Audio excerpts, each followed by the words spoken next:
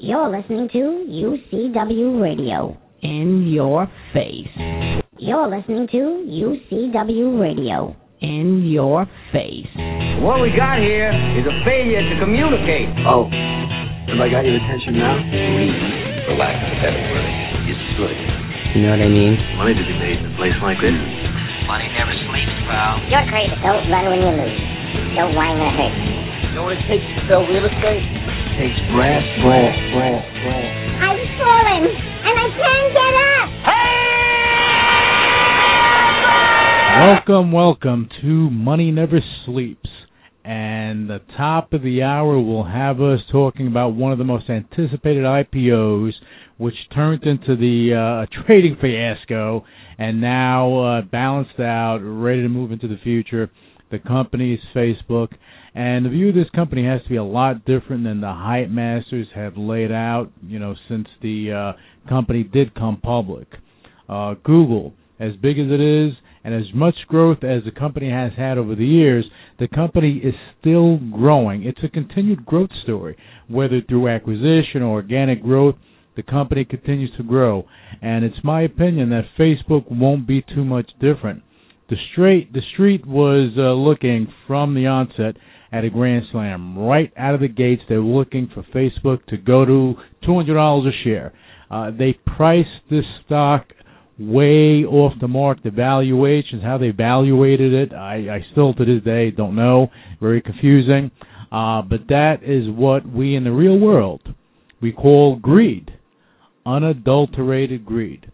But now that all the major short-term trading, good or bad, all that stuff has been shaken out of the tree, now we need to talk about the future of Facebook.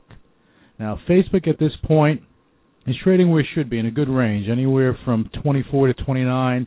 It's kind of stabilizing out, and it's trading nicely. Nothing goes up in a straight line, and if something does go up in a straight line, then you'll be concerned because you have a lot of shorts coming in. But it's actually, going up, going down, and it's trading nicely. The big benefit that comes with Facebook is the future. The company has had their fingers on the pulse of social media since the beginning of it all. But what makes this company so much different than, let's say, a Twitter, is that it is beginning to master the monetization game. And that's a key thing when you're talking about a publicly traded company. And at the end of the day, investors want to see growth. They want to see that you have revenue coming in.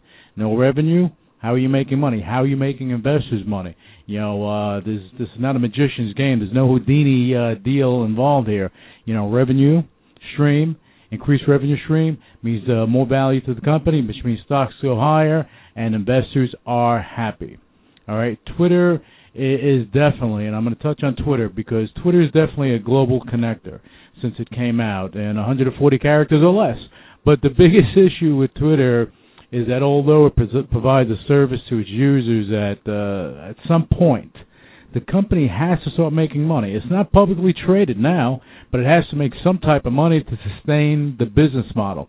The monetization would have to come from advertising dollars unless they created some magical way to generate revenue. This is the only path that I see it having to have a substantial impact on the revenue stream of the company. So if this is all true, then the business model of Twitter would have to change or be tweaked a little bit at some point. This is something that, may not work for all the Twitter users. People use it, they tweet, send a message back and forth, they connect with the world, and if advertising is thrown into the mix, I don't know how that's going to work out. Facebook has actually they've begun to be very proficient in the mobile space with Facebook, which everyone was waiting for because that's where the big revenue growth is going to come for the company, and I think that they're just going to get better and better. The bottom line, for Twitter to go public via an IPO or even a reverse merger, they need solid and a growth-driven revenue model. As far as I know, they don't have one. I don't know, that if they're going to have it or they have it in the works. I have no clue. But I do know that they're offering users the opportunity to advertise via Twitter to gain new users. But again, I'm not sure if that is going to bring the results that they're looking for. Because they need a lot of money coming in. I know a lot of money has been plugged into that. So we'll see how that goes. But anyway, moving back to Facebook, I want to touch on Twitter because they're a dynamic company, and they're very influential in the social media space. Anywhere you go, tweet this, tweet that, tweet me this, that, Twitter, the little bird all over the place. Anyway, moving back to Facebook, the company is in great shape for continued growth long term. They have begun to use some of that cash flow and stock incentives to actually make strategic acquisitions, such as with Instagram. And there are going to be others along the way, I'm sure of it. The word on the street is that they are looking at the mobile messaging service. It's called WhatsApp as a possible tap on the shoulder. Again, they're looking for innovation. They're looking for, especially in the mobile space, because that's what they're kind of focused on, is the mobile space right now, which I don't blame them, because the web-based applications, although they are functional, they do generate some revenue. Where everyone's on the move. We're in a mobile environment. People are out. Whether it's parents out there, everybody's moving. Kids are running around. Everyone has a cell phone. They have an iPhone, an Android, whatever they have. They're in constant communication, either with their friends locally or all over the world, for that matter. All right. Long term, I believe that Facebook will continue to grow its revenue, continue to acquire key components to keep itself relevant in the social media space. But I also see them venturing into other tech areas down the road. Zuckerberg, this guy understands that the company has to continue to move forward to be at the head of the table. And it looks like they are prepared to do just that. I wouldn't be shocked if inside the next 12 to 24 months we saw the stock trading well above this level. I mean, if it went to, if it doubled, I wouldn't be shocked about it. If it tripled, I still wouldn't be shocked about it. Even as we face the fiscal cliff concerns, Facebook itself is unique in nature. Social media is still growing. It's still in its infancy, and that's what people need to understand. More and more people. You have grandmothers on Facebook, on Twitter. This is the culture that we're living in, and I think it's going to be bigger and better. And everyone knows Facebook, and I think they're going to start venturing into other things. Now, sticking with that topic, there is a new social media platform that will be coming down the pike early in 2013 that will possibly give Twitter a run for their money in 140 characters or less, or maybe a little more. I do know that we will have the exclusive on Money Never Sleeps, and we will let our listeners know when we'll be speaking about it, as this is something that you don't want to miss, because, again, it's going to bring a lot of flavor to the social media space. Moving on. Let's talk about Groupon. Oh, my God. What a fiasco this company has been, honestly. Look, the company's concept was never something that I saw as having a long-term growth potential. But for some reason, someone convinced them otherwise. The concept was just that, a concept that was turned into a company, and a company that should have been built and sold off when the opportunity was there. When someone came knocking on the door, at that point, hey, you know what? Let's make a deal. Move on to the next project. CEO Andrew Mason, he knows how to build a company. That's the thing that drives me nuts. He knows how to build a company. There's no doubt about that. However, the company's concept is not something that I think will have legs going into the future. It's not truly innovative, innovative enough that it has the growth potential that, Google thought it had when they put that offer on the table a couple of years ago to the tune of about, $6 billion? I mean, geez. Google executives must be right now just giving a big Woo-wee. Good thing we didn't pull the trigger on that one. Good thing it didn't work out. All right, unlike Hewlett-Packard, who jumped the gun with their $11 billion acquisition fiasco of Autonomy. And now the finger pointing is beginning. The SEC's involved. This is like a mess amongst messes. Oof. The one question that I have with that situation is, where was the board when this was happening? Were people having tea? Were they, were they absentee board members? Were they just signing documents haphazardly? Were they not doing their research? That's what a board of directors is for, to help guide a company in the right direction. They're there, they get paid, and they're there due to their expertise. I guess a few of the people on the board were going nighty-night when the votes were tallied on that Autonomy deal. Look, that'll be another story that'll be in the books alongside all these financial fiascos and these events that have happened over the past 5-10 years, whatever it may be, alongside Madoff and WorldCom and things of that nature. It's just amazing to me that there's no responsibility here. No one's taking responsibility for what is happening. I don't get it. Finger pointing this, that. You signed the paper. It was your decision to do it. And you should have done your due diligence no matter what. No one can pull the wool over your eyes if you have the accounting firm in there ripping everything apart. I'm sorry. I don't buy that. Okay, if you had a guy like, here, you want to talk about a great CEO, look at Jamie Dimon. This is a guy that, he may even be our next Treasury Secretary. White House would be making a great decision doing that, but someone like that at the helm of a company, that should be a model for a great leader in a company, because I'm sure that, things probably would have been different. But then again, the company Hewlett-Packard was going through a transition. Anyway, enough of Hewlett-Packard. That's not the deal for today. Now, getting back to Groupon.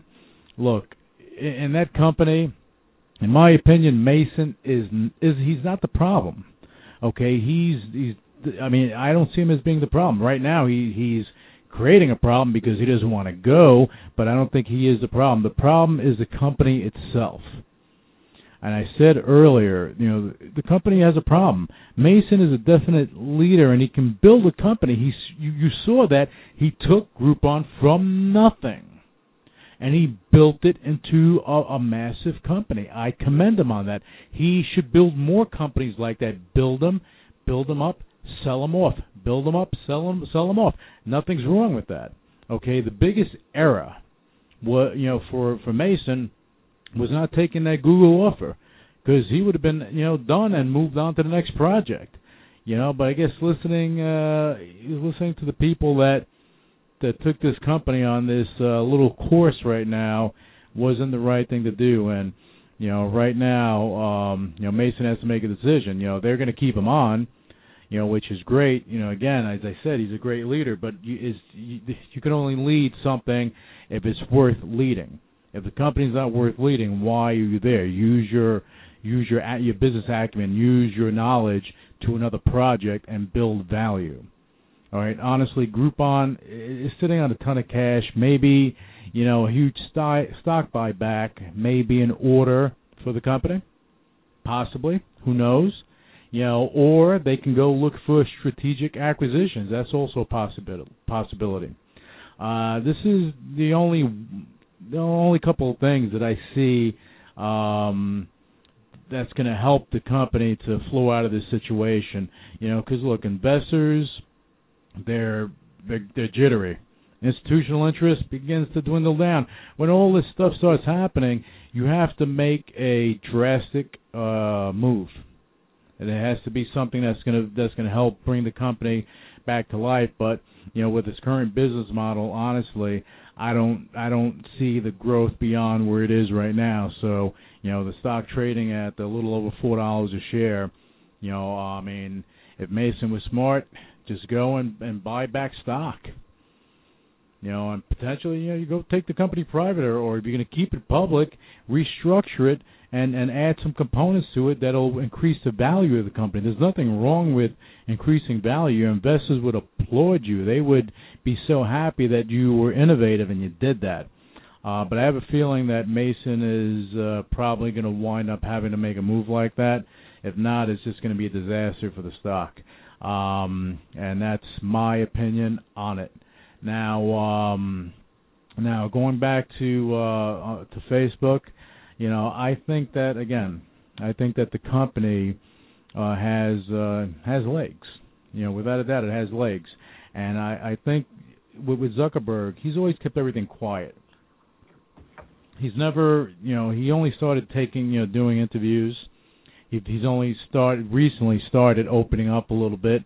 I believe that what he's going to wind up doing, as I said earlier, he's going to continue to look at strategic acquisitions, building the value of the brand.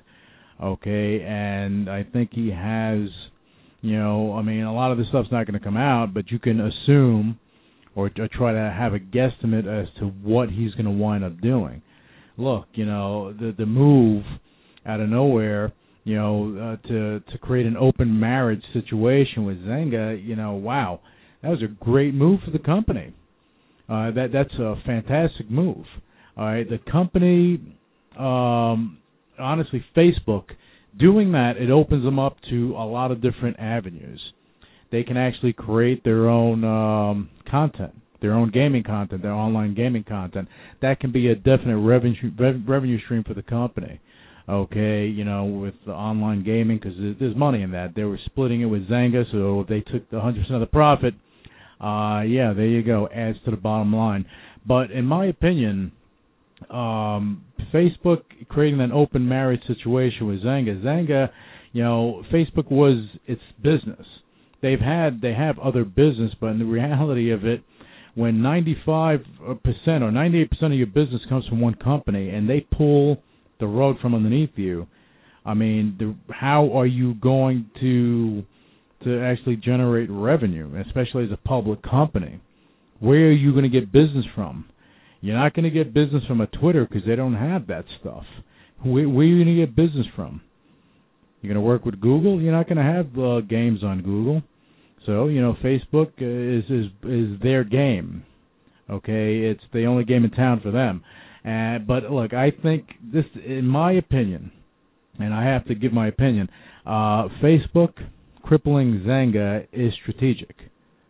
Okay, and them pulling away from them is crippling them. They're not doing anything wrong. They're saying, hey, we want to do our own thing. Okay, and it cripples the company. I think it's a strategic move. As look, when Zynga falls through the cracks, Facebook can actually go pick up the company for pennies on the dollar if they. It's only a couple of bucks now, but they can pick it up for a lot less than that if they wanted to, in order to have that technology, in order to have that additional revenue stream on the company's book. But I just have a strange feeling that Facebook has been speaking to other online gaming companies, and maybe they've already started to do their own stuff in-house, which would be probably the smartest move for them and would save them a lot of money if they did. They just created gaming in-house if they wanted to do that as an additional revenue stream. With their acquisition of Instagram and their potential, and I say potential because we don't know. This is just a rumor that's going around. With their acquisition of WhatsApp, it looks like they're continuing to focus on the mobile space, which is I think that's what they need to do. Okay, so whether they're going to acquire Zynga or not, that's a gamble I'm not looking to take. The reality is that at $2, where are you going to go? To zero? Okay, can it go higher? Possibly. But I'd rather put my money to work somewhere else as opposed to trying to make that guess on that deal. All right, but what we're going to do in a minute, we're going to take a quick break. All right, we're going to be coming back on the show for the second half with John Dines of REO Capital, and he's going to be bringing some light to to the fiscal cliff situation. That's, look, we're all worried about it. You have Republicans and Democrats. Everyone's jockeying for position to try to get the best deal. At the end of the day, I sent this out, and I tweeted myself. I sent this out that I think that all this political nonsense should be shelved. It shouldn't be about the Republicans or the Democrats or whose agenda is in play. What this one wants and who want where, why, and all this other nonsense. This should be about America. This should be about rebuilding this country. We've been through a lot of devastation. Okay, we've been through financial crises.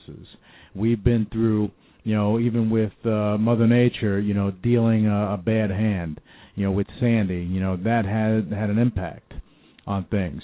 If they don't come to some sort of terms, okay, and if they don't rethink this and start cutting entitlements somewhat, and raising taxes where they need to be raised to balance everything out, because there's nothing wrong with raising taxes and generating revenue for the company. There's nothing for the country, but the United States is the largest company in the world, for that matter. But there's nothing wrong with generating revenue for the country, but they need to do it the right way. They need to do it strategically. They need to do it that they're not crippling people, because if they cut defense spending, and like they're looking to do, that can be the loss of 1 million+ jobs, okay, across the country. Now, what are these people going to do? Where are they going to go work? You're going to have the unemployment rate go up, but you're going to create jobs doing something else. The federal government, shouldn't be, the largest employer out there, but they are.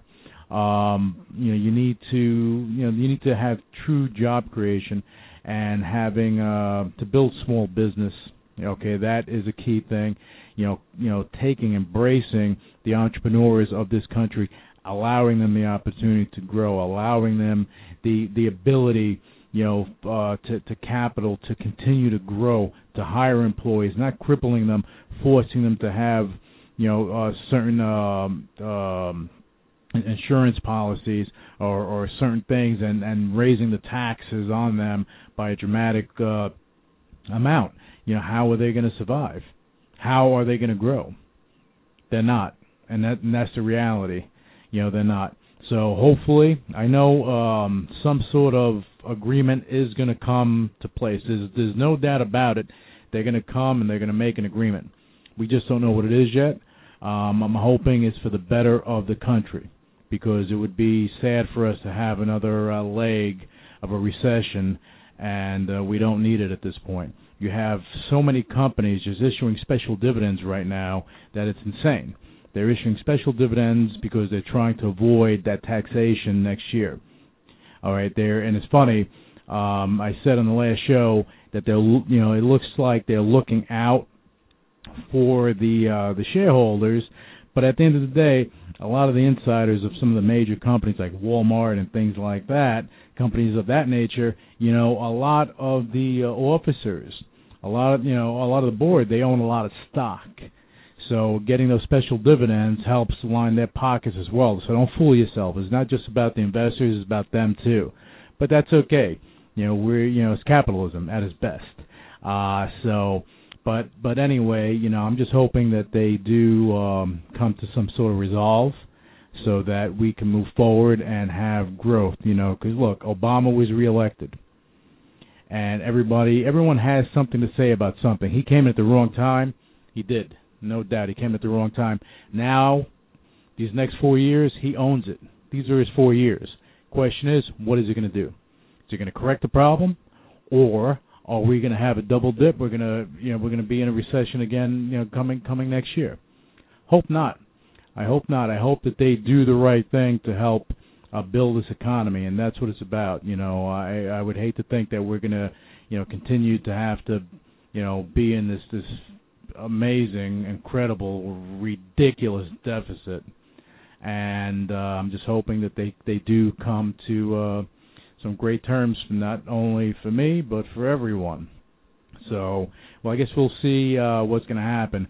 But on that note, we're going to take a quick break, and we're going to come back on the show with John Dines, because he's going to give us some insight. I'm just stating my opinion, my view, but he's going to give us some insight on what's going on, and hopefully he can shed some light on the fiscal cliff and what's going on with private equity as we head into 2013, because I believe that private equity is also going to have an impact next year for growing business, and it's going to be an interesting playing field.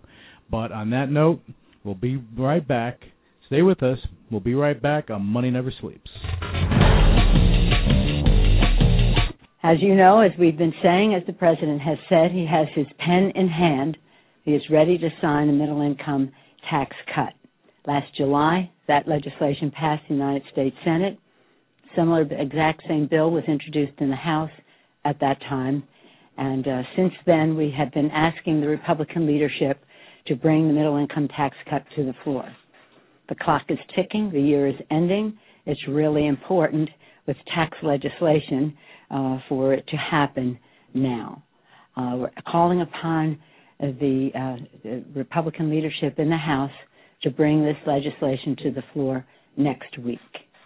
We believe that not doing that would be holding middle-income tax cuts hostage to tax cuts for the rich.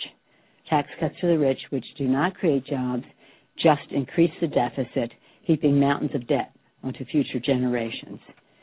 Well, when the last minute is the last day of the month, I think that that's not right. We all know what is at play here. Everybody knows that we have to have cuts, we have to have growth, and we have to have revenue. So why are we stalling? This delay is harmful to confidence for consumers. It's harmful for confidence for the markets. It's a holiday shopping season. Wouldn't it be better for there to be a clear message, the sooner the better? So I don't know what the wait is for. It's not as if we have to get more information, that there's certain variables that we don't know about. It's very clear. And every bipartisan, I'll end with this, every bipartisan group that has addressed this issue has called for revenue cuts in spending. Well, everyone knows about Lincoln. It just hasn't been a relevant brand. So all we had to do was introduce great new products like the new MKZ and an all-new dealership experience, and we're off to the races. Well, outside of North America, the market we're really focused on now is China. We've announced just recently that Lincoln will go to China in 2014, and we'll have an exclusive dealer network that only sells Lincoln and a world-class experience. One of the reasons why Chinese are so interested in Lincoln is it has such a beautiful 90-year history. They really want to know more about Lincoln. They love authentic luxury brands like Lincoln that have a beautiful past. Tonight, we continue a tradition here at the White House by honoring some extraordinary people who've no business being on the same stage together. We've got Buddy Guy sitting next to Dustin Hoffman. We've got Dave Letterman alongside one of the greatest ballerinas of all time. I don't think Dave dances. All three living members of Led Zeppelin in one place.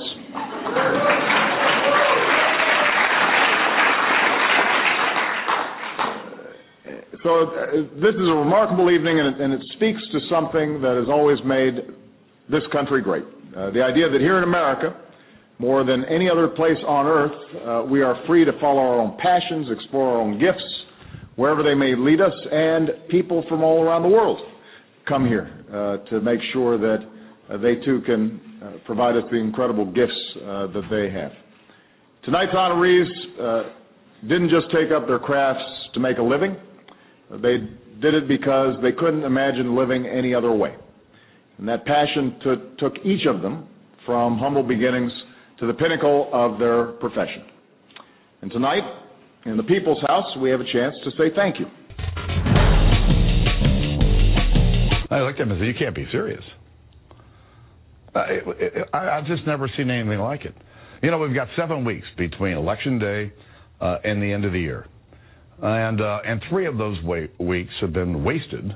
Right now, I would say we're nowhere. Period. We're nowhere. We've put a serious offer on the table by putting revenues up there to try to get this question resolved. But the White House has responded with virtually nothing. They've actually asked for more revenue than they've been asking for the whole entire time. Going over the cliff will hurt our economy, will hurt job creation in our country. It's not fair to the American people. And this isn't an issue about Democrats or Republicans. My goodness, this is about our country. We got to get serious about dealing with the problems at the end of the year, and we need to get serious about our deficit and our debt that are burying our children's future. All right, welcome back to Money Never Sleeps, and you heard it from Boehner himself. We're back here with John Dines of REO Capital. John, welcome back to the show. Thank you, Lou. I appreciate you having me back. No, I love having you on the show because we get to talk about the fiscal cliff and private equity, and this is a topic that so many people are interested in. So, tell us what your insight is this week. Well, I put some notes together, and according to Las Vegas, the odds are at 70% we'll put a deal together, 30% chance we'll go over the cliff. So the odds so far are in favor of a deal passing, and especially after today. Boehner did put together a new 10-year, $2.2 trillion blueprint for President Obama to a proposal to look at that calls for increasing the eligibility age for Medicare and lowering the cost of living hikes for Social Security benefits. Altogether, he calls it more of a credible plan than what was proposed to him originally. And viewing Chris Wallace on Fox News over the weekend, Timothy Geithner, the Treasury Secretary, did not put any credible spending cuts for Medicare down, and thus the reason for Boehner saying he felt their proposal lacked credibility. But this new plan looks like the math would produce $2.2 trillion in savings over the coming decade, $800 billion in higher taxes, $600 billion in savings from health care programs like Medicare, $300 billion from other proposals like forcing federal workers to contribute more towards their pensions, and $300 billion in additional savings from the Pentagon budget and domestic programs funded by Congress. So, it appears that they're trying to come to the middle and propose something that would have a little bit of all types of savings in different areas that would go ahead and allow us to pay down that deficit. And it's something we should do because right now we're spending over $200 billion a year in interest just on the deficit alone. The numbers that I got over my fact checking were $3.9 billion every day. The deficit increases. Wow! And right now the deficit is $16.3 trillion, and every citizen's share of that debt would equal out to be $52,171. That's the check that each one of us would have to write. Wow! In order for almost 314 million Americans. I mean, how does something like this? How does this get so out of control? The deficit spiraled as during his administration, President Obama increased in his first 4-year term the deficit by $6.4 trillion on spending to try to boost the economy. And that was more than any other president in their term. And many feel that this type of spending is really robbing our children of their future. We're putting this burden, and they said that if the average person in this country makes about $50,000 a year, and that if the average person were to try to pay down the deficit, that it would take the average person 36,000 years. Wow. To pay down the deficit. That's an incredible number. It's something that during his term, and the article that went on to say that in order to make his campaign look good, that he has exploded the largest amount of debt in U.S. history. That I'm not shocked of. I'm not shocked of that information because, look, all this spending, John, all this spending that has transpired, what are we seeing for it? I don't see the results. I don't see any positive motion in helping the economy. Do you? No, matter of fact, they said that because the deficit spending has increased so dramatically that corporations have literally cut back on hiring, and it's cost already our economy over 200,000 jobs because of the fear of going over that fiscal cliff. Yeah, and it's 200,000 jobs and counting because you have defense companies that are actually bracing for this because they're starting to, contemplate layoffs and things of that nature, and some of them are doing it already.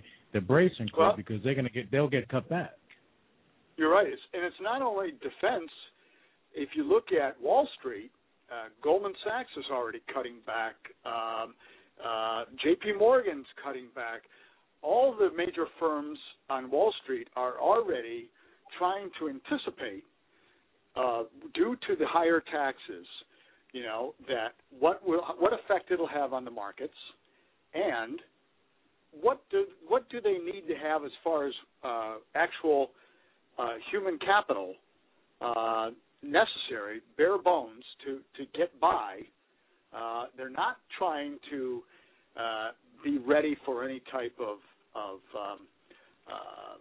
recovery at all, because no one can see out that far, because typically those firms have always looked at trying to have enough staff on board to cover the financial crisis, and then knowing that the financial crisis will evade itself and come back, that they will have enough staff on board to bounce back with the economy.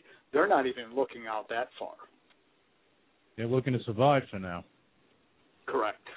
They're looking to survive this whole fiasco, and again, it's not going to get any easier. And honestly, I think that a lot of companies have been living or functioning in excess of what, as you mentioned, their bare bones, what they need to actually have their business functioning.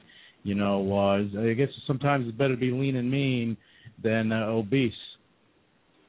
True, and it was interesting what both sides, as we've heard, are putting their proposals on the table. But what's interesting is, and I have to agree with Senator Mitch McConnell and Congressman Boehner. He said, if the president is serious about joining us in our efforts to reduce the deficit and protect the economy, why doesn't he get off the campaign trail and sit down with us in the White House and work out a proposal. I agree with that.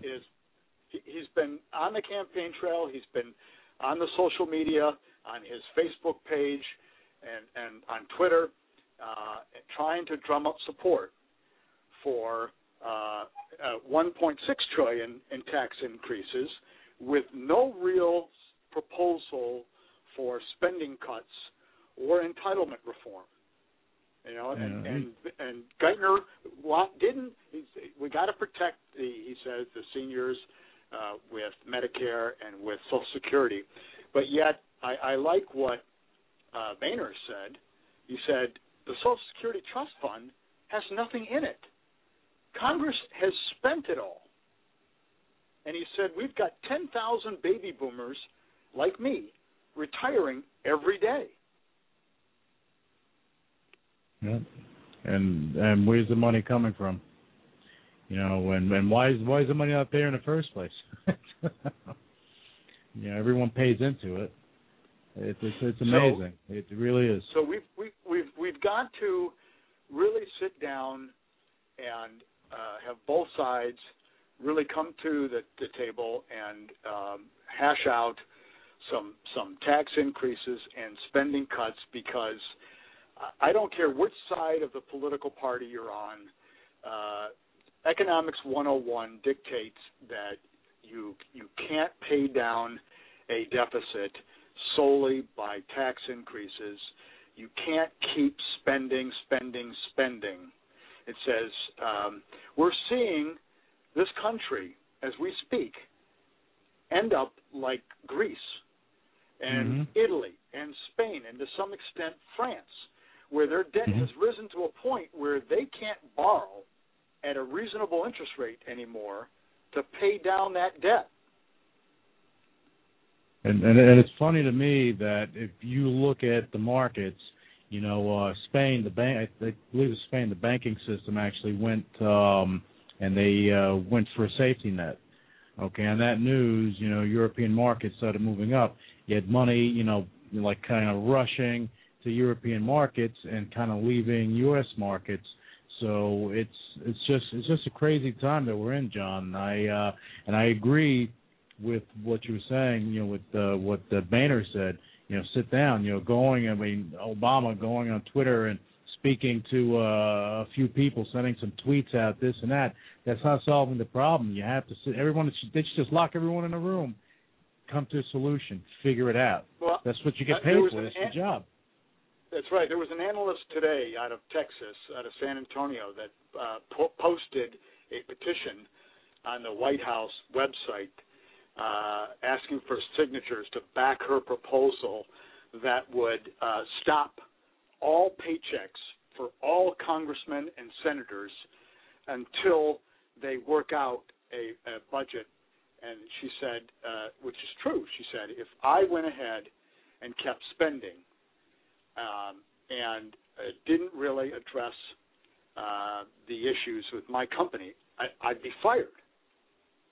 And it's like I told some of my associates, this would be similar to having a $10,000 line of credit with Citibank on your MasterCard, and every year you spend that $10,000 and you go back to Citibank and you ask for an increase for another $10,000, and then you go back the following year, and you keep doing this year after year, asking for increases until the point where you can no longer even afford to pay the interest on that deficit that you've kept borrowing against. And that's in reality what we've done. Mm-hmm. Yeah, that's exactly what we've done. And you have politicians voting on spending more money, and this has been happening year in and year out. And it's right now we are where we are. And I kind of, the thing that comes to me when I view this whole situation is moral hazard. Where's the accountability for letting all this happen? I don't understand it.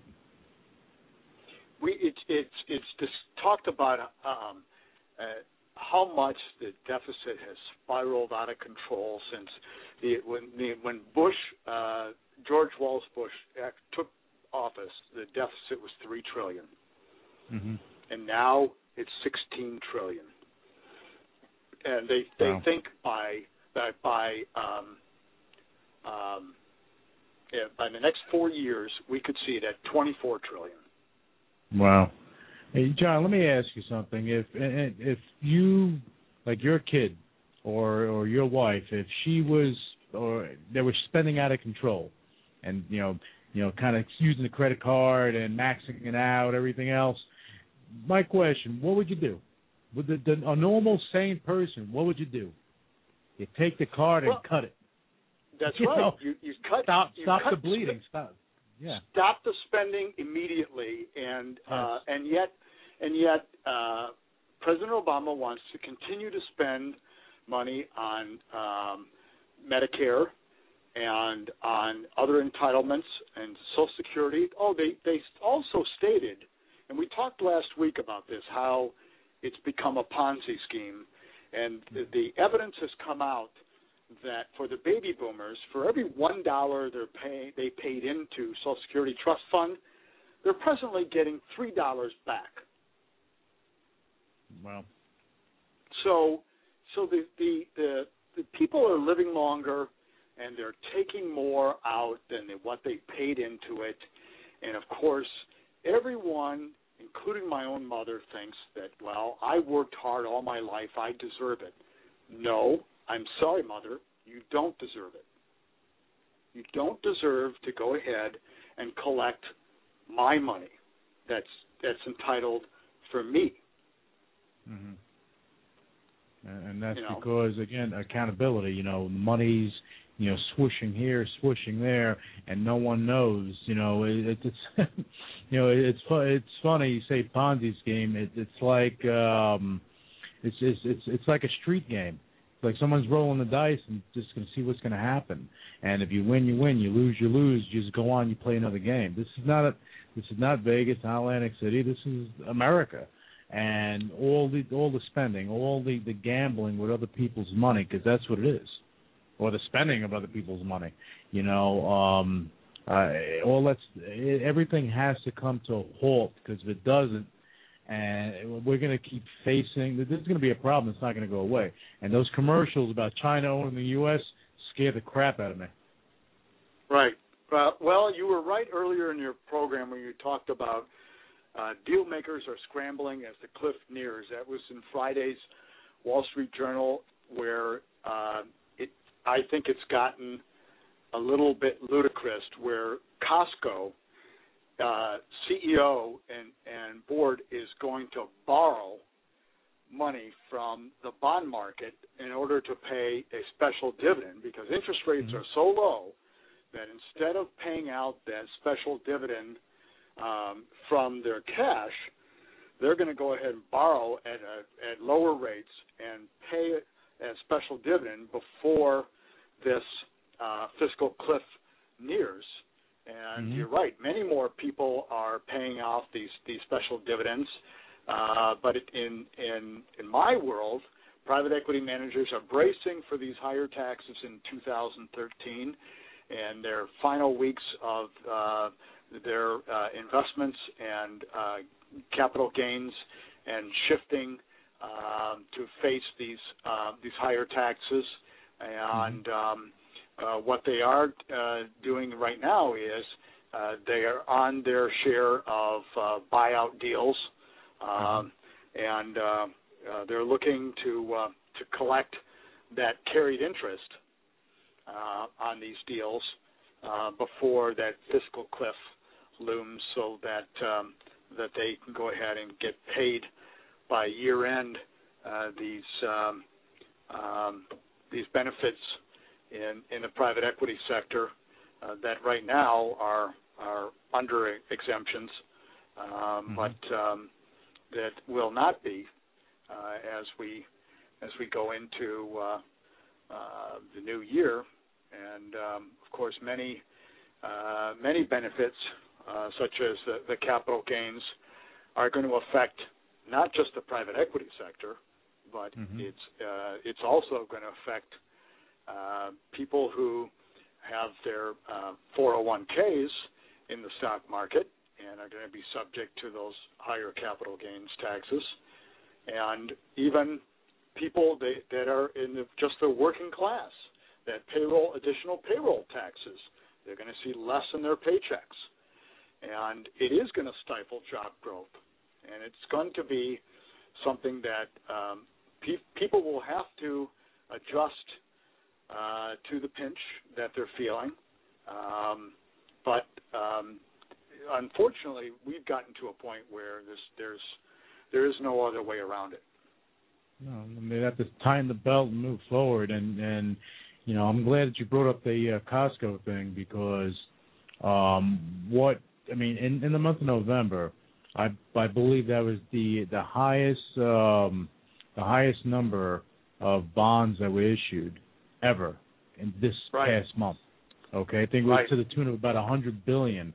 And again, that's companies going out, and you know, when you have an Amazon, you know, that can go and borrow, you know, whatever $3-4 billion, whatever it may be, at a better rate than the U.S. government can borrow, that's you got to question what's going on. Right.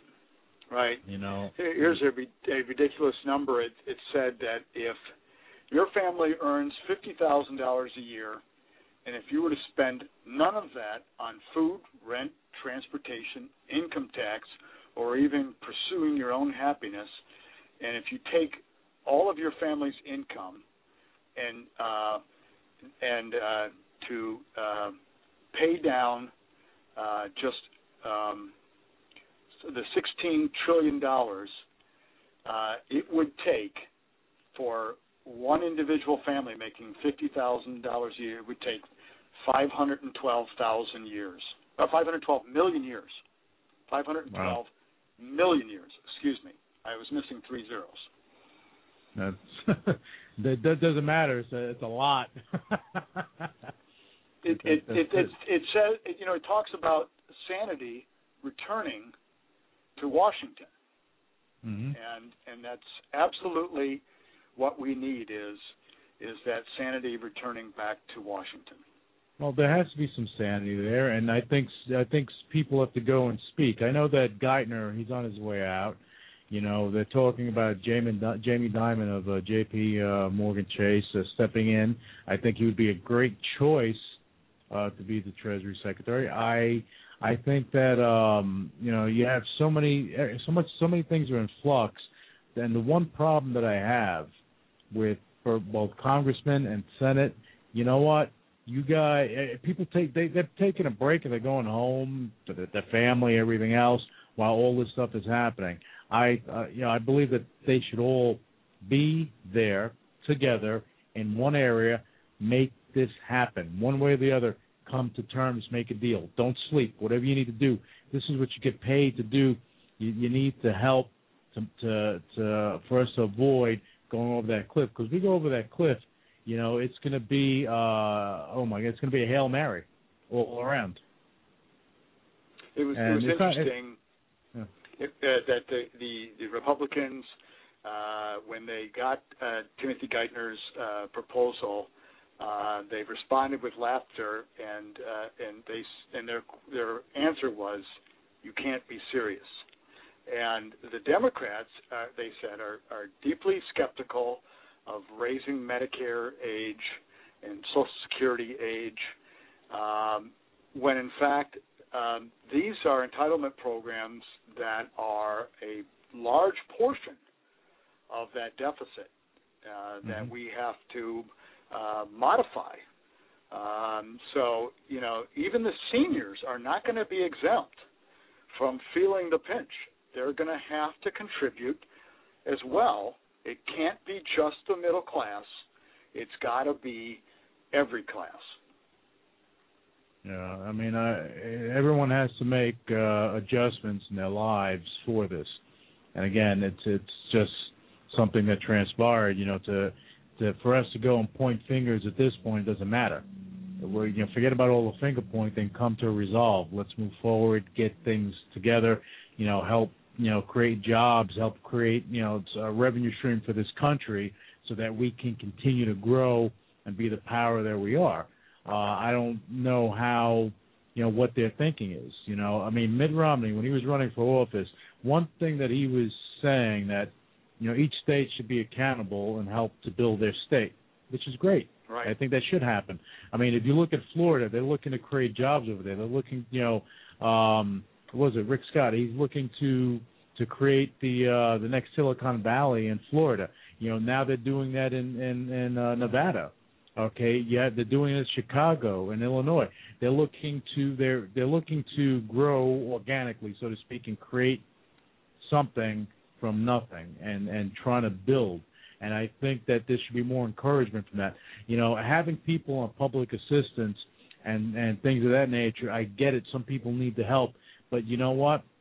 Bring things to a point. Not only are we helping them, also give them a skill so that they can go and get a job, so they can get off public assistance. That's the big mystery of the world, right? Of this country, anyway. You're right. We don't want to create dependency. We want to create opportunity. Yeah. And now with everything happening, and you made mention of, with the average income, the average family, the household income, and what they're looking at. Now, if you have two parents, let's say they have teenage kids, they're ready to go to school. Guess what? They can't afford it. Guess what? There are no grants out there for these kids to go to school. Now these kids are out in the workforce. And what does that affect? Not only that family, not only that kid's future, also affects the academic facilities, the universities and colleges. Now they're not getting the revenue stream from people going to the school. So there's a domino effect that just keeps going around. I can't fathom how they come up with the math that says that cutting taxes only leads to higher deficits when it's been proven that the way you stimulate small businesses is to create a tax code that gives the small business owner the incentive to buy new equipment, to hire new employees, to go ahead and invest in their company structure. And higher taxes is only going to have a detrimental effect on that type of growth. And my biggest concern is that in the private equity sector, you're going to see, as we talked about last week, more people taking the golden parachute out from their companies because they can't afford, between the new health care costs and the higher taxes and the payroll taxes and the ordinary income taxes, that is going to it's going to cause deals for me because I'm going to be able to buy these companies for 30 cents on the dollar. Right. But for those people who were employed at those companies, you're going to see unemployment rates rise because of this deficit. Yeah, and I agree with you 1,000%, John, because now this environment, the environment they're creating, you have so much money that's sitting on the sideline waiting to come back into the market. They're waiting. Their money's not gone. They're waiting. Private equity, hedge funds, individual, just wealthy individuals that are just waiting. Okay, and when the opportunity comes, they will grab these companies. You're going to have corporate raiders coming out of the woodwork to go swoop up these companies because they know in a matter of 4 or 5 years all this is going to be over and they'll be growing. But for the time being, they're going to suffer. So it's like, kind of cleaning up after a bloodbath. You're just picking up the pieces. Right. They've already mentioned in the journal about KKR and Goldman Sachs and even Jamie Dimon's J.P. Morgan, all of them looking at deals now that will be even more lucrative next year. This year, they haven't made the kind of bonuses. They haven't made the kind of revenues that they've made in prior years. This year has been tighter, but a lot of these firms like KKR are predicting a much more lucrative year next year. And the thing is with KKR, I mean, look, Henry Kravis, he was the innovator of the leverage buyout. And I think that now going into this situation, you have KKR, JP Morgan, Goldman Sachs, all these major firms, even major firms overseas, that are sitting on the sideline waiting to get involved. I think that when they go and they grab these companies for, like you said, pennies on the dollar, they're not going to have any problem getting to the money to take them over if they need to leverage it, because the valuation is going to be there. So it's going to be easier for them to actually make this happen. And it's going to be a Hail Mary, as I said. let's face it, the cost of borrowing is cheap, and so the leverage they're going to get on these deals is going to be phenomenal. I'm already looking at companies with 60% profits margins in some of these deals, and of course, when you mention those kind of numbers, the doubt comes out. People are, come on, John, really, 60%. Well, those are the kind of numbers: 30%, 40%, 50%, 60%. These are going to be the type of profit margins that you're going to see in the upcoming couple of years, because people are going to take those parachutes and just parachute right out. Well, it's going to be more of the norm than the exception, and it's going to be an interesting road for sure. But I do think, and I do agree with you, that private equity, the money that's sitting there, KKR, those companies, they're going to benefit like nobody's business. And as much as they're trying to fix things here, or they're going back and forth with Obama, Congress, Senate, all this stuff that's going on, they're missing the big picture. No one has a forward view of what's going to wind up happening. What they're doing now with letting things fall down or letting all this up, this should have happened 4 years ago. Just let everything drop and then pick up the pieces. We would be better off today. I think that if we look back, what's clearly evident to me is that yes, we need to go ahead and spend money on our roads and bridges. We need to have that upkeep with those types of projects, but you cannot stimulate an economy that's in a recession simply by throwing money at it and spending, because there are those consequences by overspending. And that's exactly what we've done, is we've overspent. And now you're right. China's coming in, buying up our real estate in Nevada, Florida. Yep, they're buying it, and it's going to be like years ago when Japan was buying up all the real estate in Hawaii and in California. Yep, and that's we're going to have that situation, because I know, as far as real estate is concerned, you go to Miami, that market has been on fire and it's been growing. Granted, they have a cycle, they have a 10-year cycle they go on, and it kind of slips back down. But right now, the Russians are coming, and they're coming in, and they're buying these houses. They're buying these houses that are not worth $2 million. They're worth $20, $30, $40, $60, $80 million. So you have real money coming in here just buying a vacation home. Nobody sees it. It's funny. And what's frightening is that the average American citizen on the street really is trying his damnedest to survive. And it's kind of like the tsunami out at sea. It's hit Hawaii and it's on its way towards California, and nobody's really looking out on the horizon to see that huge tidal wave coming in on shore, but it's coming. Yep, it's coming, and it's coming fast. They're calling it Tax-mageddon. Tax-mageddon, that's funny. and you know, people have a misconception that come January 1st, like Y2K, everything's gonna stop and the world's gonna end.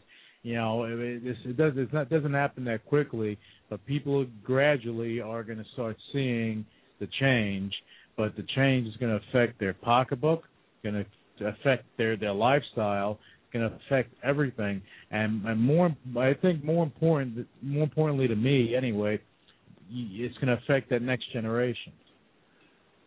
Well, when the average American who's living on $50,000 a year has got a budget that they're living on, and when they start to see that paycheck a little lighter because of those payroll taxes, because of those Obamacare taxes, because of the increased income taxes, then all of a sudden now they've got to make some tough choices on what are they going to trim.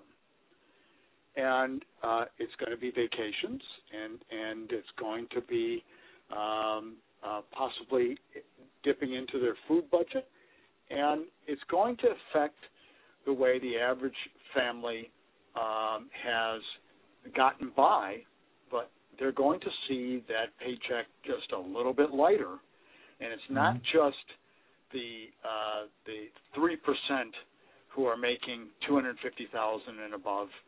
It's going to be the average guy making $50,000 and above.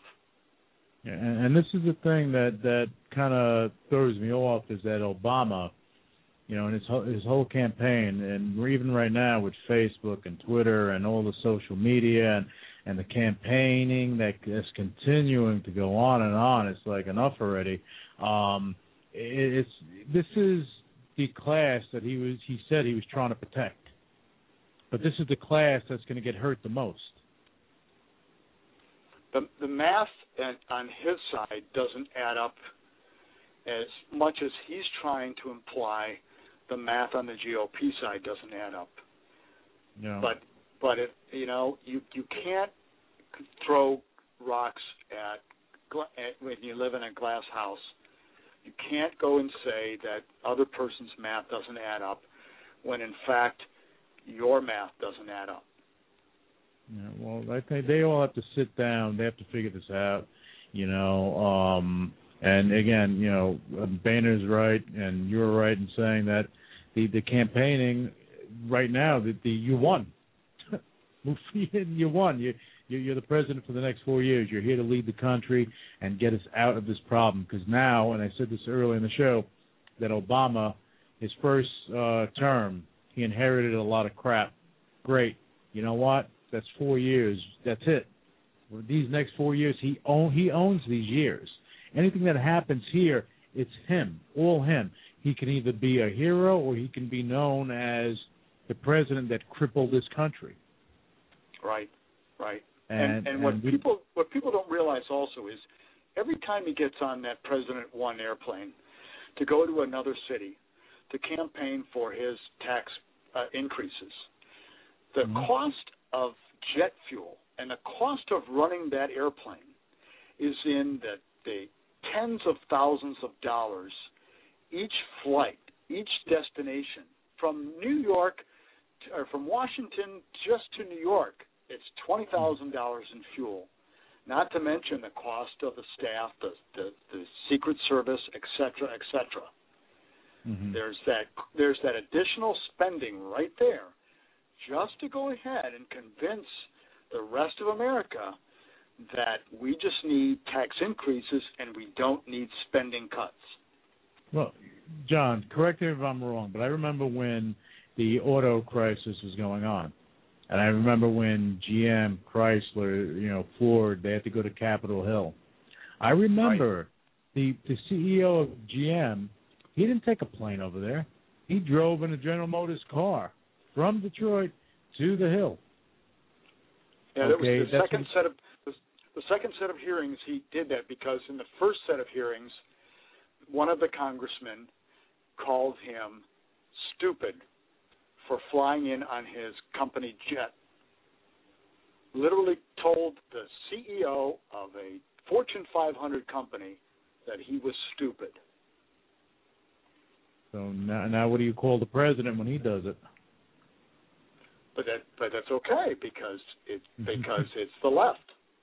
Yeah, it's crazy. Look, and I'm all for, he's a leader of our country. I'm all for him, being, treated well and being able to expedite things as far as travel is concerned. But unnecessary travel, it doesn't make any sense to me. All I know is that if everyone's tightening the belt, that should be everyone. And any great leader, they'll lead you down a road, but they're going to lead by example, not, do as they say, not as they do. And then that's kind of what we're looking at here. You have people on the Hill that are saying, do as I say, but don't do as I do, because I'm going to keep spending, but do as I say, stop spending. How do you do that? And so many people want to kick the can down the road. Don't cut me, cut the next guy. Yeah.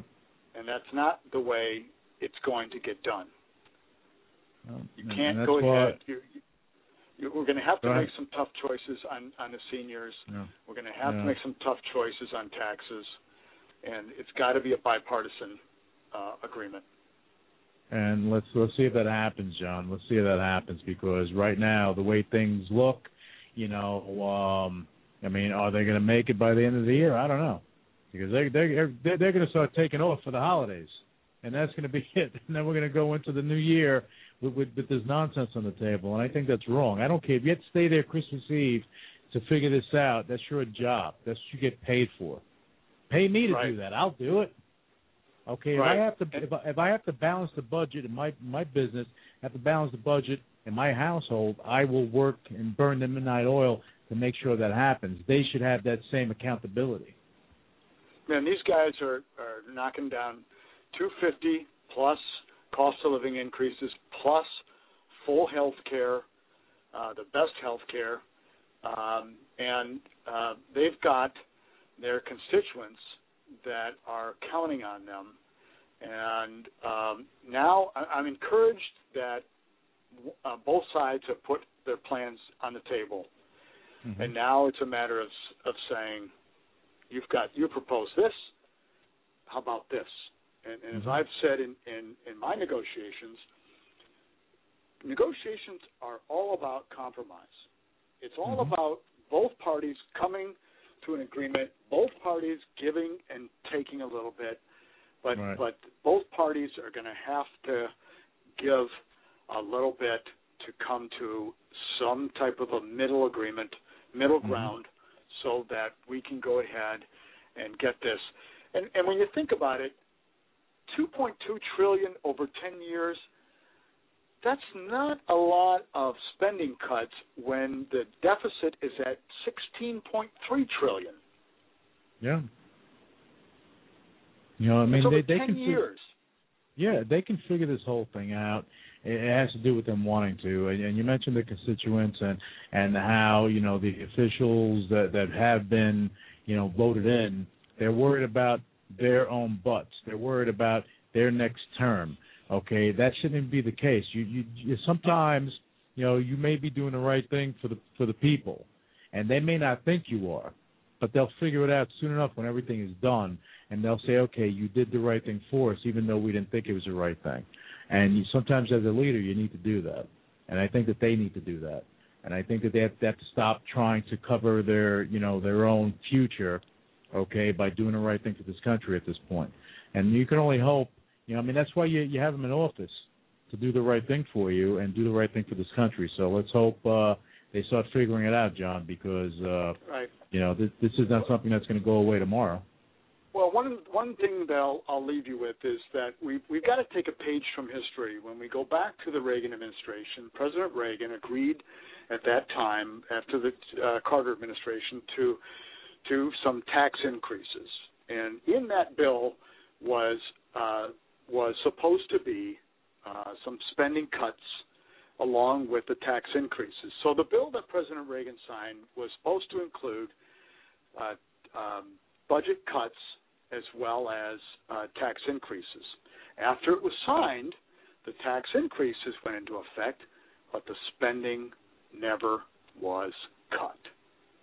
So we need to look back at the history of what happened, and I think this is why Boehner is so adamant about getting a plan down in writing from President Obama's administration that includes both the spending cuts as well as the tax increases, because we know that one party stands for bigger government, one party stands for smaller government, one party stands for small business, the other party stands for making people dependent on government. Yeah, and that's the wrong road, because it's like being honestly, it's like being a drug addict. You're dependent on the substance. Okay, you need to take it away for them not to be dependent on it. You kind of minimize stuff and get you can't create people dependent on the government, because that happens. Okay, you're going to stifle growth because no one's going to want to go and build anything. Where's the entrepreneurship? That's right, Lou. This is the greatest country in the world where people come over here to make a better life because it's the quote-unquote land of opportunity, and that if you put your mind to it, you can go ahead and create that small business. Or in the past, we've been able to create that small business idea and watch it develop and watch it grow, and that's been the backbone of America, is having that dream fulfilled, having that idea, and working hard at making that idea grow. And it's been the small business owners that have been the backbone of the growth in America. Yeah, so we've got to continue that entrepreneurial spirit, as you mentioned. Mm-hmm. Yeah, we need to, because that's the only thing that's going to take us out of this problem. But again, we all live in a real world, and what's going to happen is going to happen. Hopefully, they come to some sort of medium so that we can kind of move forward. But everyone's going to get hit. Everyone's going to get hit, and you're going to have private equity, hedge funds, and then the big money just waiting to scoop up the mess and clean it up and benefit. Like yourself, in your area, John, you're going to have a lot of opportunities that are going to come down the pike, and more so than in the past 3-4 years, you're going to be able to cherry pick what you're going to work with. It's true, though. We're going to see more opportunity for those accredited investors who are going to be exposed or be allowed to look at these type of private deals that are going to be more prevalent as the years develop because of the sale of these assets. And it's going to be in real estate, it's going to be in technology, it's going to be in clean technology, it's going to be in biotechnology. I'm seeing it across the board in different areas that people are looking at. In aviation, aerospace. They're looking at it in all areas. America's on sale. America is on sale, and that's what it comes down to, And for any listeners out there that are accredited investors, I would urge you to go to REOCapitalLLC.com because John, he's amazing in what he does, and he has his fingers on the pulse of the private equity sector. And, John, I know that you're getting opportunities and different things, and come next year, come 2013, you're going to get a lot of deals coming down the pike where people can actually benefit by linking up with you. So I think it'd be smart on their end because nothing is, we could talk about it all day. The reality is that this taxation is a reality. Taxes are going to go up. Capital gain, all this stuff's going to happen. and opportunity is going to open up anyway. And there is going to be that silver lining in the cloud that are going to, for those who are more sophisticated and astute and are looking at alternatives to the typical equity and bond markets, they're going to see deals on the equity side, and I'm seeing them both with both equity and debt combined to provide, as I mentioned before, a 10% coupon and a 30% IRR on the funds. There are all they have to do is go to my blog and read some of the types of companies that we're in discussions with to be able to get a flavor, an idea, so to speak, of the types of things that are already developing before we even reach this cliff. Yeah, well, I think that what you're writing is just the tip of the iceberg. Like individuals like yourself, companies like what you do, there's going to be a lot of benefit coming, and I think that with the accredited investors that are out there, they're going to start getting shut out because a lot of these private equity firms are going to start locking the gates because they can't, they can only take in so much capital. Well, and speaking of that, there are central banks as well as George Soros and guys like him who are racing to buy hard assets like gold and real estate. Oh, yeah.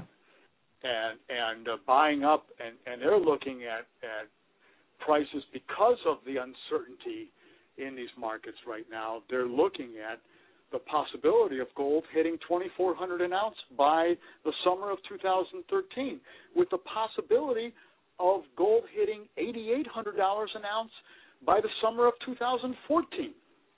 That would be incredible. I remember when gold, back in the early 2000s, I think it was like maybe 2005. Okay, it was about $300 and something dollars a share, maybe $400 an ounce. I'm sorry, it was in that range, and now look at us, and now it's even going to go further. And if Soros is right, and it does hit those levels, and it hits those numbers, or if the reports are correct, it's going to be a melee, and it's going to be incredible. So those that are looking to get married, you better start looking at a different metal. Buy that ring now before we go ahead and go over the fiscal cliff. Yeah, exactly. Well, John, as always, it's great to have you on Money Never Sleeps. You bring a lot of flavor to the show and a lot of information that our listeners definitely get a benefit from. So I thank you for coming on. And, for our listeners, definitely go to REOCapitalLLC.com. Find out more about John and what he does, because he is good at what he does. That's why he's on the show, and he takes his time to share this with you so that you can get better educated, not only with what's going on in the world and in the country, but also the opportunities for accredited investors that'll be coming down the pike. And you'll also have crowdfunding situations that we'll talk about another time, but it's going to get interesting. Lou, I appreciate being on the show. Thank you, John, and we'll have you on next week as well, because every week it's something different, without a doubt. Thank you again, and thank you guys for listening, and we'll be back with you next Monday, 7:00 live. Money Never Sleeps, to give you some more insight on what's going on in the world today. You're listening to UCW Radio, in your face. What we got here is a failure to communicate. Oh, have I got your attention now? Relax, Hemingway. You're slick. You know what I mean? Money to be made in a place like this. Money never sleeps, pal. You're crazy. Don't run when you lose. Don't whine when it hurts. You know what it takes to sell real estate? It takes brass balls.